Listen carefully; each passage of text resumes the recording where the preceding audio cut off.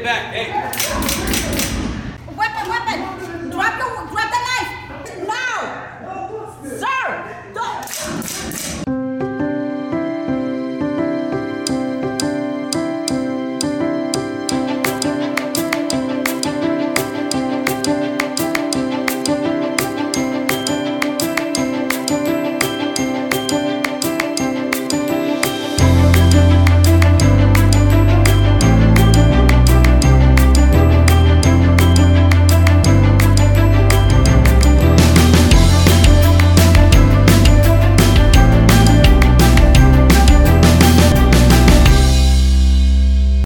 And the clip that you just saw or listened to was from December 2019. Cocopah tribal police officers participated in high-tech interactive firearms training. And the officer who was evaluating them is Lieutenant Marty Grosvenor, and he joins us now to talk about firearm training simulation. FATS is what the program's called. And this gives officers an opportunity to practice and evaluate how they make split-second decisions when lives are on the line. Let's talk about what that system is like and why this type of training is critical. Right. The system brings real-world type scenarios, stuff that the officers are going to experience. Could be on a day-to-day basis, but it breaks it to where they'll be familiar with these scenarios, so that when they handle it for real, they've already went through and muscle memory can kind of take over. And you've watched this system evolve. I remember that I actually participated in this training, and then it was back in, I think, 2004, 2005, I did a little session on the FATS system, right. And it was limited. It had one screen, and it had a pneumatic hose connected to the firearm. To right. give people an insight as to this, the whole purpose of that air pressure is to recreate the recoil effect of a sidearm. And in this case, they don't use a hose anymore. It's cartridges in a magazine. Right. It's CO2 cartridges. So now the officers can be more mobile and agile, and they can move around, so they can mimic what would happen if they were in the field. By the old system that had one screen, they were stuck to a hose, so they could only move. Movement was limited. And when we did the video, the initial video of this training back in December, there were different scenarios that played out, and the controller, the officer who can control the scenario, he can change the outcome depending on what the officer says and what's going on. Right. If the officer fails to do something that they're supposed to or give proper warnings, the other instructor operating the system can change the scenario to make the person either attack, not attack. Just depends on how the officer reacts. And in your experience, in your years and years and years of experience with law enforcement, back in the day, there was no FATS training. There was no high tech. It was on the range, or what they call the Hogan course.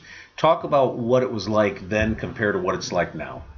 Now, you might walk down an alley or a pathway, and there would be like a metal or a paper target. And you'd go into a room, and you'd have to react to what the target would be. So the target could be a person standing in with a water bottle in their hand. They could be standing with a knife or a gun. You just react to the target. Where with this FATS training, you're going to actually react to somebody that's actually talking, actually moving. It's more lifelike, so it's more real world scenario. And what do you notice about the officers before they participate in this training and then afterwards? Does it change their perspective? And as an instructor, has it changed your perspective? It brings great awareness.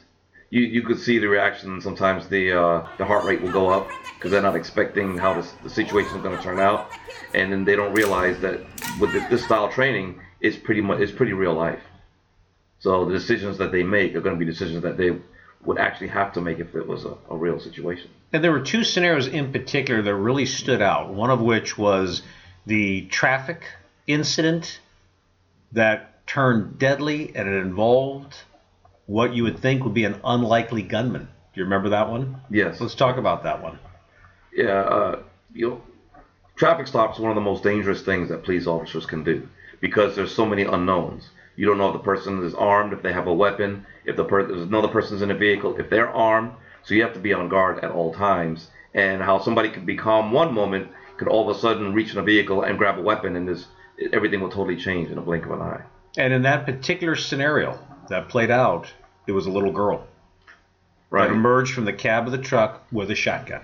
Right. You can't just assume that, oh, well, this is a child, so everything's safe, you have to always keep your officer safety high at all times because anybody can be a threat. And the other scenario that played out was a suicide bomber.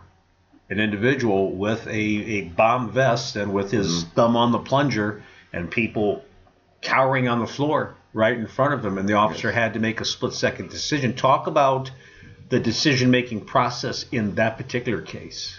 In that particular case, what is good is the way Arizona Post has changed our qualification standards. Before, we were directed just to aim everything at center mass. But now, they're teaching us to aim center mass and also hit for headshots. Somebody in a situation that's holding a bomb, has a finger on the trigger, they teach you need to take out the biocomputer, which is right in the center of the brain, so that you have to aim for that. That way he won't be able to, you can take him out, vice if you hit him in the center, he could still activate the device. And these are scary situations. This is not something we were thinking about or talking about 20, 25 years ago. And here we are today. Yes, especially with a lot of active shooters, threats going on with a lot of schools. Right now, it seems like the threat is high. And this is the time where we need to be more aware and more conscious on what's going on. And what do you see moving forward? How do you see this type of training evolving in the future? What would be the next step, you think, how it's going to evolve? It could be a VR system, where it's virtual reality, where you're wearing a screen and it more 3D, so it's even more lifelike than what it is now. Where you're reacting to more than just a screen, it'll seem like an actual person is there. Because it seemed that when we were doing this, that was a big limitation, was movement. Yes. Is you've got 3 screens in front of you, and so you have no cover or concealment. And in a real world situation, you're going to seek cover and concealment, and you're also going to be moving. You're not going to be static in a situation like that. Right. Which is a lot of our live firearm drills would help cover a lot of those areas where we practice injured officer, or you have malfunction. Well, you can't do a malfunction if somebody's shooting at you, so you need to learn to take cover and then clear the malfunction while also keeping a track on where the bad guy is at. And how often will Cocopah police officers be undergoing this training? My goal is for us to go through this training at least every quarter. Every quarter. Every quarter. So, going to make a big difference, isn't it?